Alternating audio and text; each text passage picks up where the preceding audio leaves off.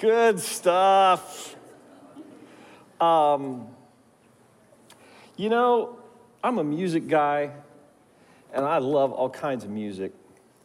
But I think that I will sing of the goodness of God every Sunday.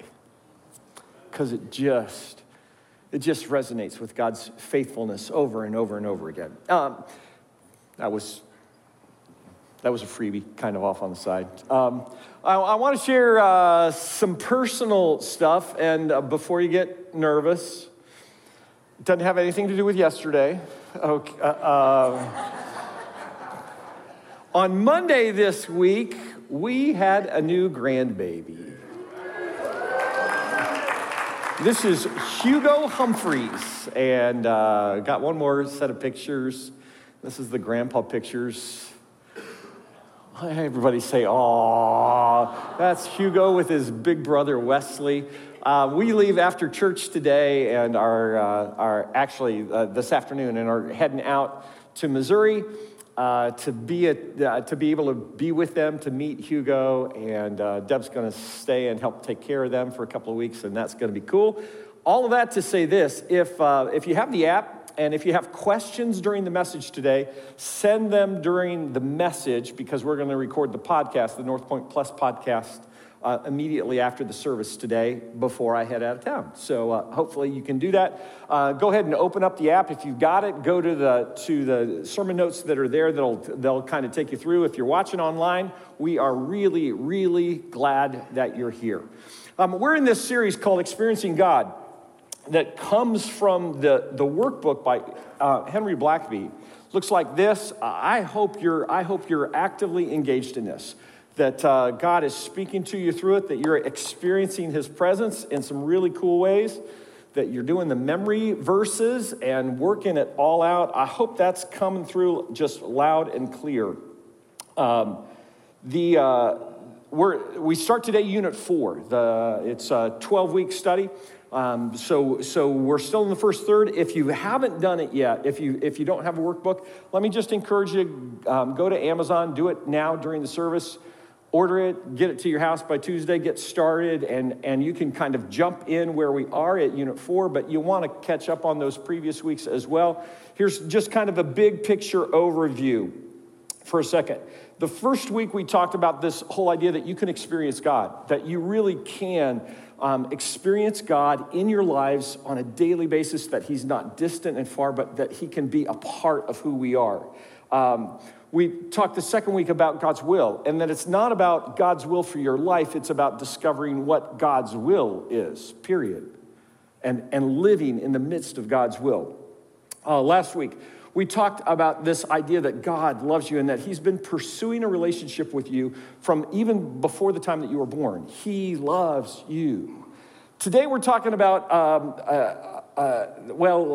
before I get there, let me just say this. The whole context of this study, of this series of messages that we're doing, is to explore how we can experience God, how we can see him and interact with him on a daily basis, how we can have a relationship with him, that it's about so much more than just coming to church. It's about so much more than just setting aside time to read scripture just here or there. It's about really recognizing that God is involved in our lives and that he wants us to be in a relationship with him where there's conversation back and forth, where he speaks, where we respond. Today we're talking about how to respond to God, about how responding to God impacts our lives on a daily basis. That's really kind of where we're going, and it really stems from this whole idea of obedience. We don't like the word obedience very much, do we? If you have to obey laws, we don't like if you have to obey laws, we think about obedience with our laws, and we think, no, that restricts our freedom. I don't like obedience. If you're a kid and you think, oh, we've got to obey mom and dad, that's no fair because they don't really respect my maturity. They don't think that I've got it in me to make the right choices. If we think about in the work context and we have to obey our boss, it's because they have positional authority, right? They're our boss, and we work for them, and if we want to keep our job, we've got to obey. It's not any fun. It's for us, in maybe just as Americans, but for many of us, obey is a 4-letter word, right? We just don't like it.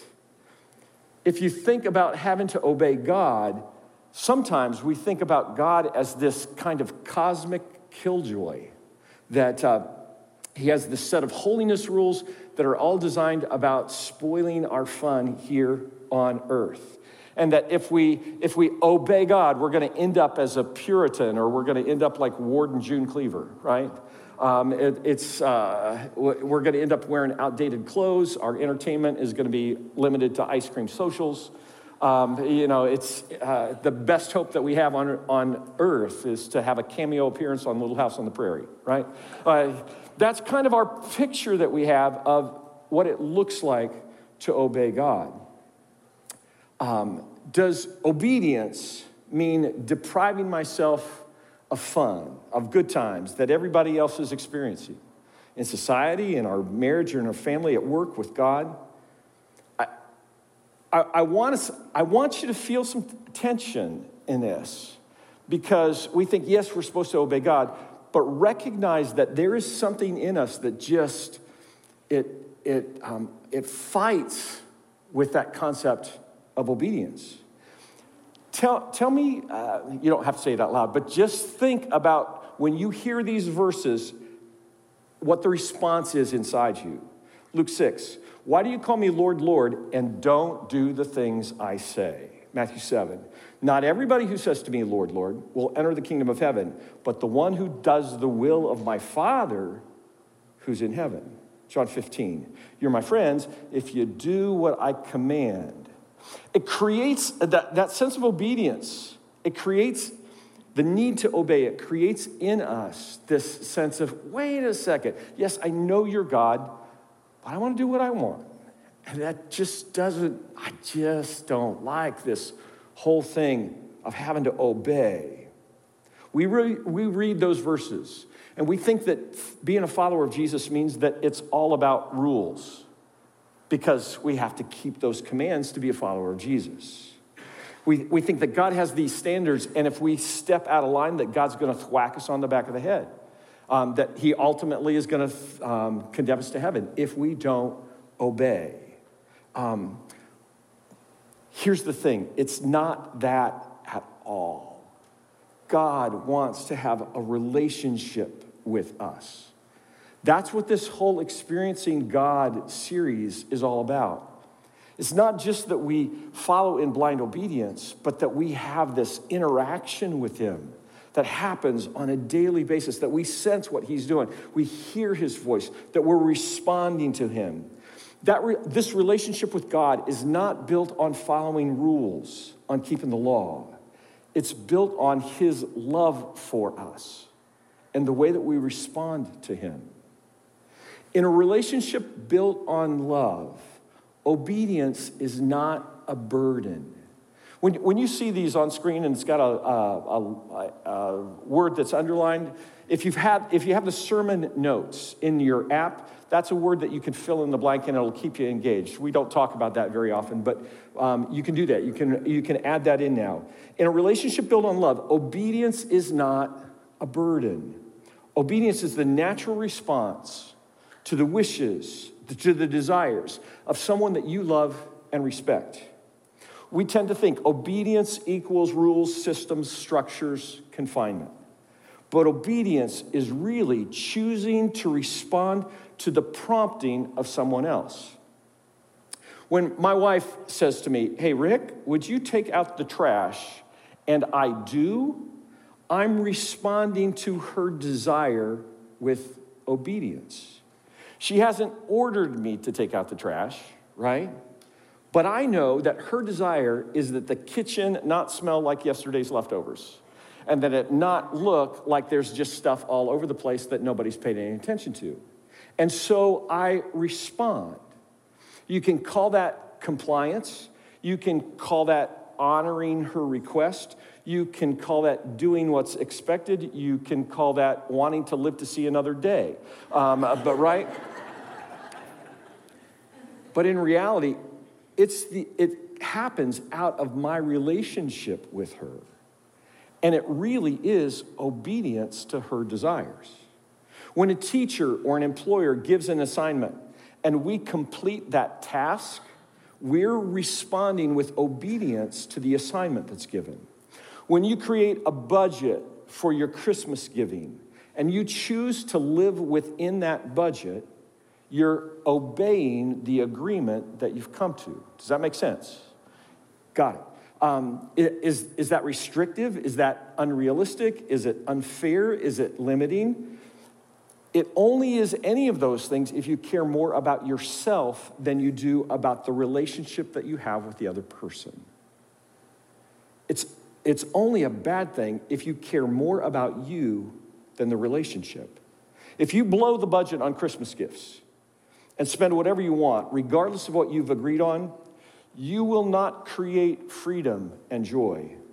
It will create a burden in January or February when the bills come due, right?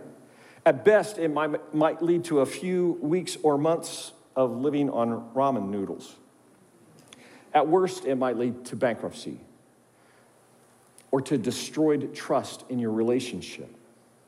If you decide that assignment or that task that you've been given is too narrow, that the due date for that is restrictive, and you want to complete that task on your own schedule at work, on your own schedule, if you're a student, that decision will create a massive burden for you later.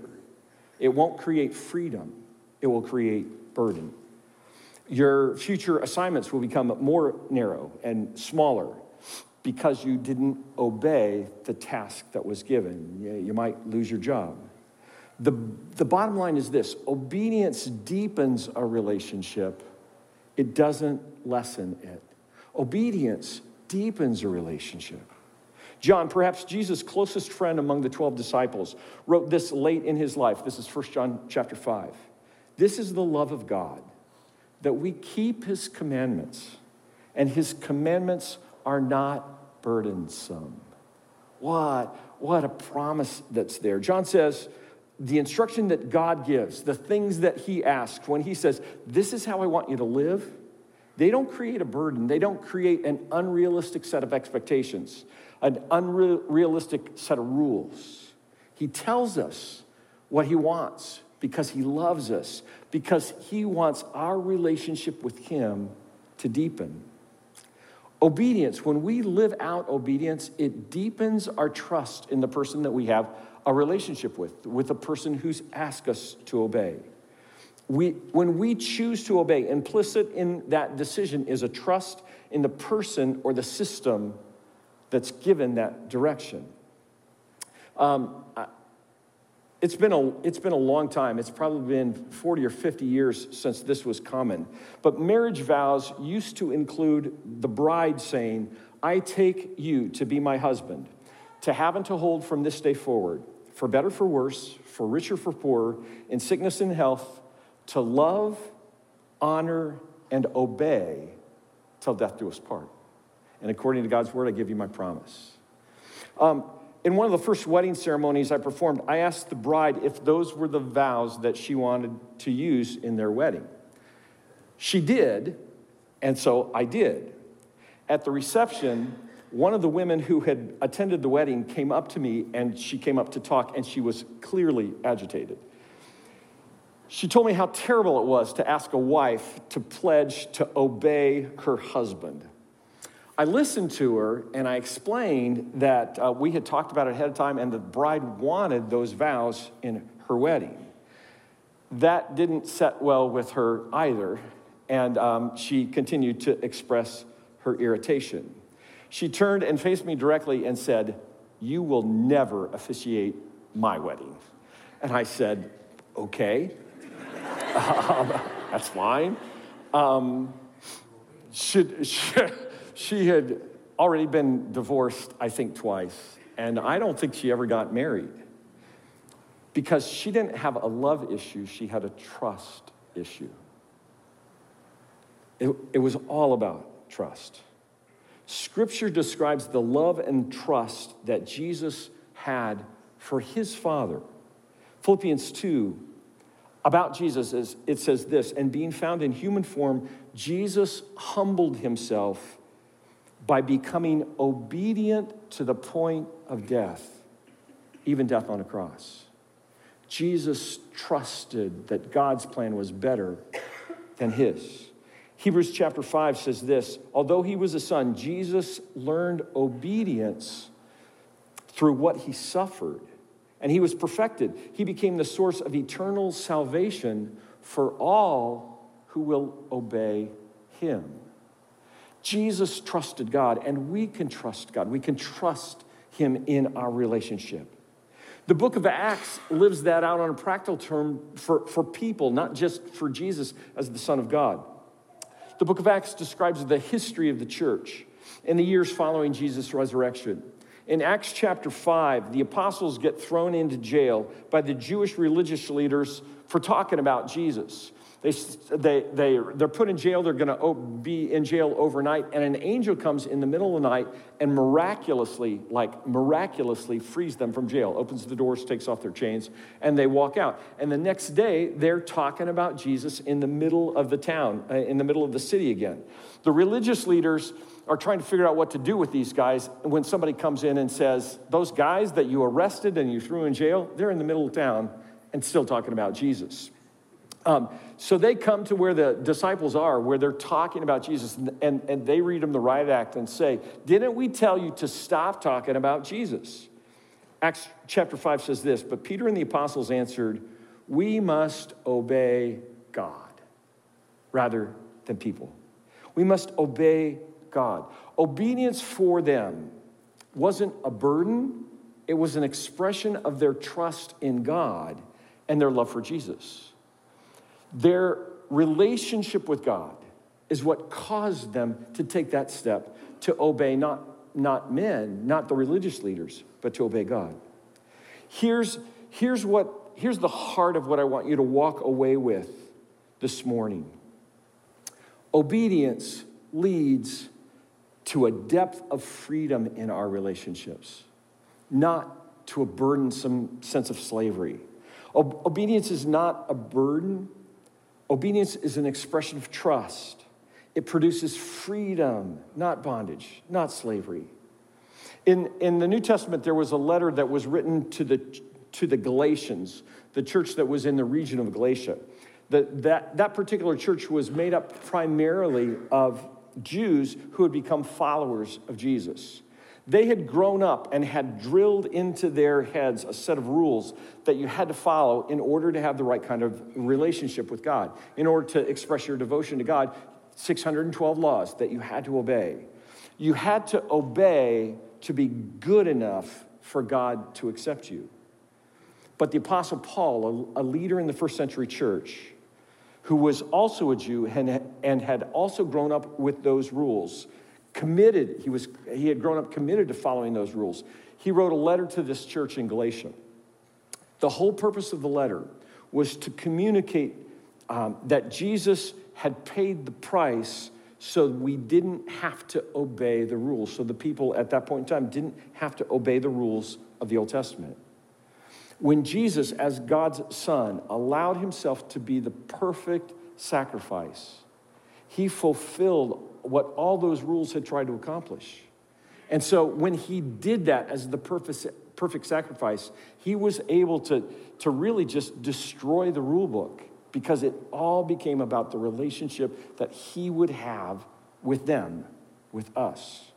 Paul wrote this to the church in Galatia. It's for freedom that Christ has set us free. Stand firm then. Don't let yourselves be burdened again by a yoke of slavery. Just a few verses later, you, my brothers and sisters, were called to be free. Don't use your freedom to indulge in the flesh. Rather, serve one another humbly in love. Paul wrote to the church in Rome and said, don't you know that if you offer yourselves to someone as obedient slaves, you are slaves of the one you obey, either of sin, a slave to sin, leading to death, or a slave to obedience, leading to righteousness. But thank God that although you used to be slaves of sin, you obeyed from the heart that pattern of teaching to which you were handed over. When God broke the bonds of the slavery that we have to sin, and so in our obedience, we're freed to have a relationship with him. We're freed of the burden of having to be good enough. We're free to be able to know him on a personal level. You're going to be a slave to something. You're either going to be a slave to yourself, a slave to sin, or you're going to be a slave to righteousness, to your relationship with God. As a slave to righteousness, you're going to experience freedom like never before. When you become a slave to sin, when you live out that slavery to sin, that slavery to self, that's when you really become a slave and you have all those burdens.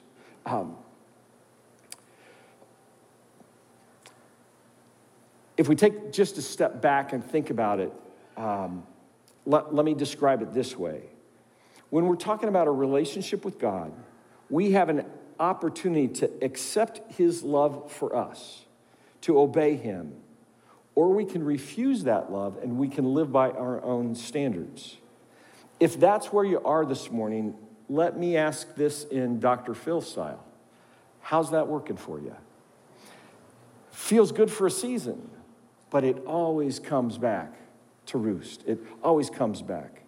If you want to have a relationship with God, there's what I would call this morning, just in terms of my teaching, macro obedience and micro obedience. These are my terms. You're not going to find this in Scripture, okay? But I want to communicate two concepts that really allow us to experience our relationship with God on different kind of levels. Macro obedience is our response to the lordship of Jesus. When we say, yes, I want to accept Jesus as the one who paid the price for my sin. I want to accept Jesus to fix my relationship with God. We say yes to giving God the keys to our life. We willingly give up our ability to have any kind of control over what we do. We say yes to holiness. We say yes to confession and repentance. We say yes to forgiveness. We say yes to unity. We say yes to kindness. We say yes to generosity. We say yes to compassion. We say yes to serving. We say yes to loving people that we otherwise wouldn't like. That's all under that umbrella of macro obedience when we allow Jesus to be our Lord and Savior. In that love relationship, God invites you into his family and into his work. But this micro obedience that we're talking about, in experiencing God, this micro obedience, in the relationship, we become an integral part of what God is doing here on earth. We know him and are a part of his plan being lived out in the world around us. Micro obedience is a whole new layer of relationship of experiencing God. It's obeying God's nudges in the tiniest of details. Speaking up when you otherwise might keep silent. Reaching out to strangers at the prompting of the Holy Spirit. It's sending a card or a text or making a phone call. It's filling a financial need for somebody that you may have a close relationship with or may not even know at all.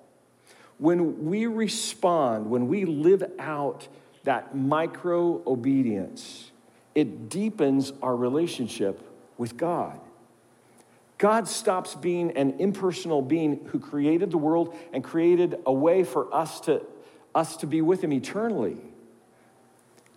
And God begins to be just a part of who we are. We see him everywhere and are a part of what he's doing all around us.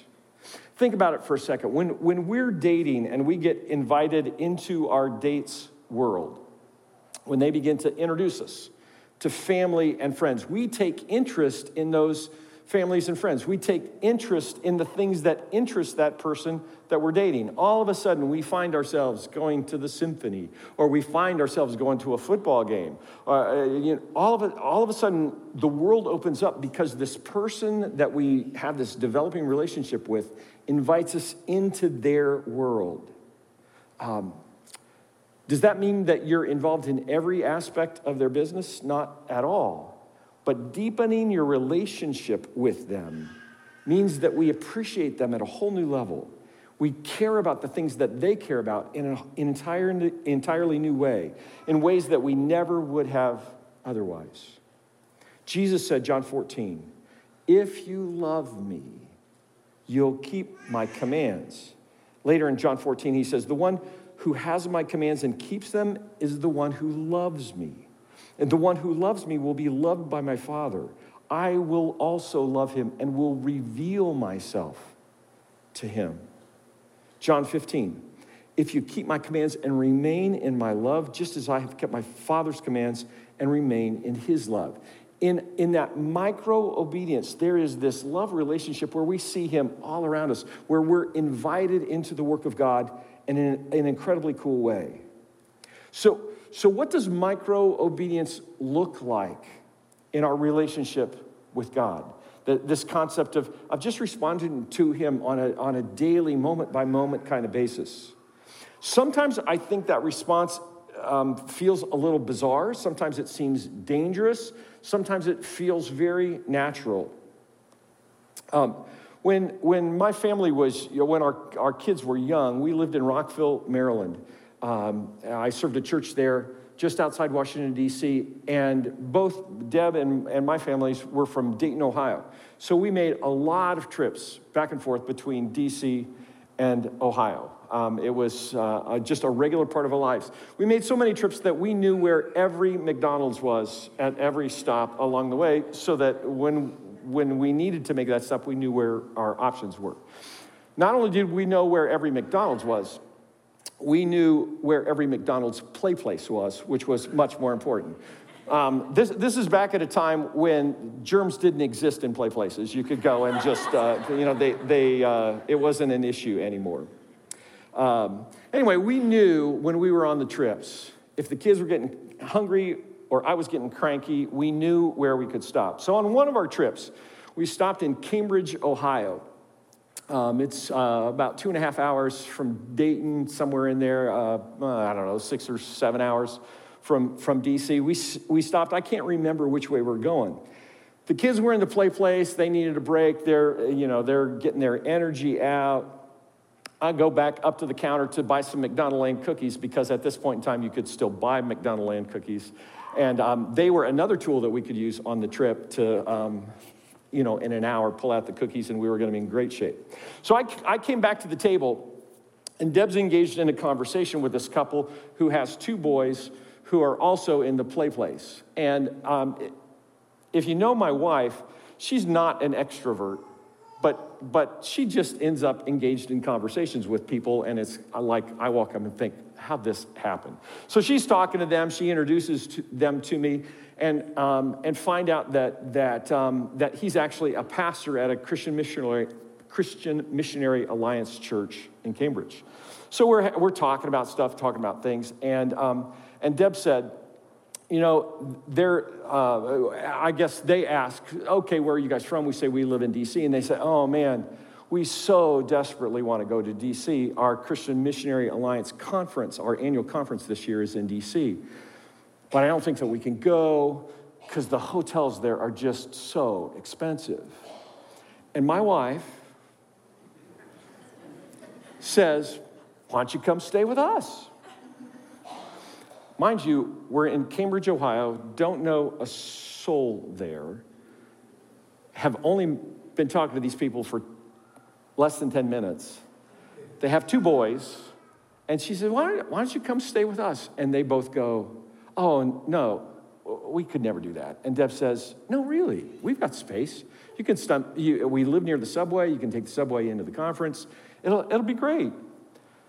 Now, in the context of experiencing God, I believe with my whole heart, Deb was prompted by God in this. This was a micro-obedience thing that she sensed that God was in it. And God really did two incredible things. One, he nudged Deb to take that step. Two, I have three things. Two, he nudged this couple to say that they would accept that invitation. And three, he nudged me to say, give in to your wife, trust her in this. This is a point in time where cell phones didn't exist, smartphones didn't exist. And so, we couldn't even do a Google search to find out if they were axe murderers or them find out if we were axe murderers. It was one of the crazier things that have ever happened in our lives. And these people that we met in a random setting came and spent a week at our house. And it was incredibly cool for us to host them and to have them come back at night incredibly refreshed by the presence of God in their annual conference as they came back. And just so grateful that they had a place to stay, that didn't, it didn't cost anything at all.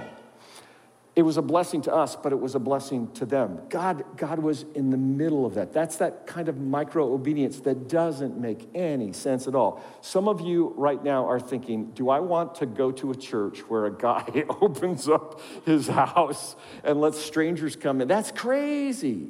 Yeah, it is. It is. But that happens out of a love relationship with God where in a micro-obedience kind of way, we're living that out. That nudge that you feel at the gas station to say something to somebody. That nudge that you have that maybe you're supposed to send a card or a note to this person or that person. Maybe you're supposed to speak up about this particular thing. Maybe you have this sense that in just a random conversation, somebody has a need and you think, you know what? I can meet that need. I can be a part of what God is doing. That's the role of obedience in experiencing God. Yeah, it's the big stuff. It's, it really is the macro relational kind of thing that we have with God. But it's all about the micro obedience that happens on a moment by moment basis. Was that experience, was it coincidence? Was it weird? Or was God in it? I think God was in it. Out of that love relationship, we saw that God was nudging and we responded. Don't miss this. We want to respond to God's nudges, but we don't want to risk anything. We don't want to pay a price. We don't want it to cost us anything, right? We want to just be able to be done with it. When we respond with obedience to the nudges that God gives, it will cause us to rearrange our lives. It was a risky thing to have people come stay in our house for a week, but God was in it. When God prompts you to make a contact with someone, when God prompts you to buy tires for somebody, when God prompts you to do something like that, it will demand that your life is rearranged because money that you have already set aside for something, you use for something else. Time that you think, I'm going to spend it this way, you spend differently because of God's nudges. It will involve change in our lives. It will involve change in our lives in terms of our reputations because people will think that you're crazy when you do those things, when you respond to the nudges of God. It will create change in our schedules, in our comfort. But being a part of what God is doing deepens our relationship with him, and we understand who he is on a completely different level when we obey at that micro level. God loves us deeply. He loves us personally, and he invites us into his work. When we respond to his invitation with obedience, we see a glimpse of what God is doing, and it deepens our relationship with him. Here's the last thing I just want to challenge you with. If we have an obedience problem, we have a love problem. Because obedience comes out of the love that we have for God. When we love someone, we're drawn to their character, we're drawn to their nature, we're drawn into their world, and we respond to that world in a really cool way. Here's the takeaway. Obedience is not a burden. It's a freedom to experience God, a doorway into a deeper relationship with him.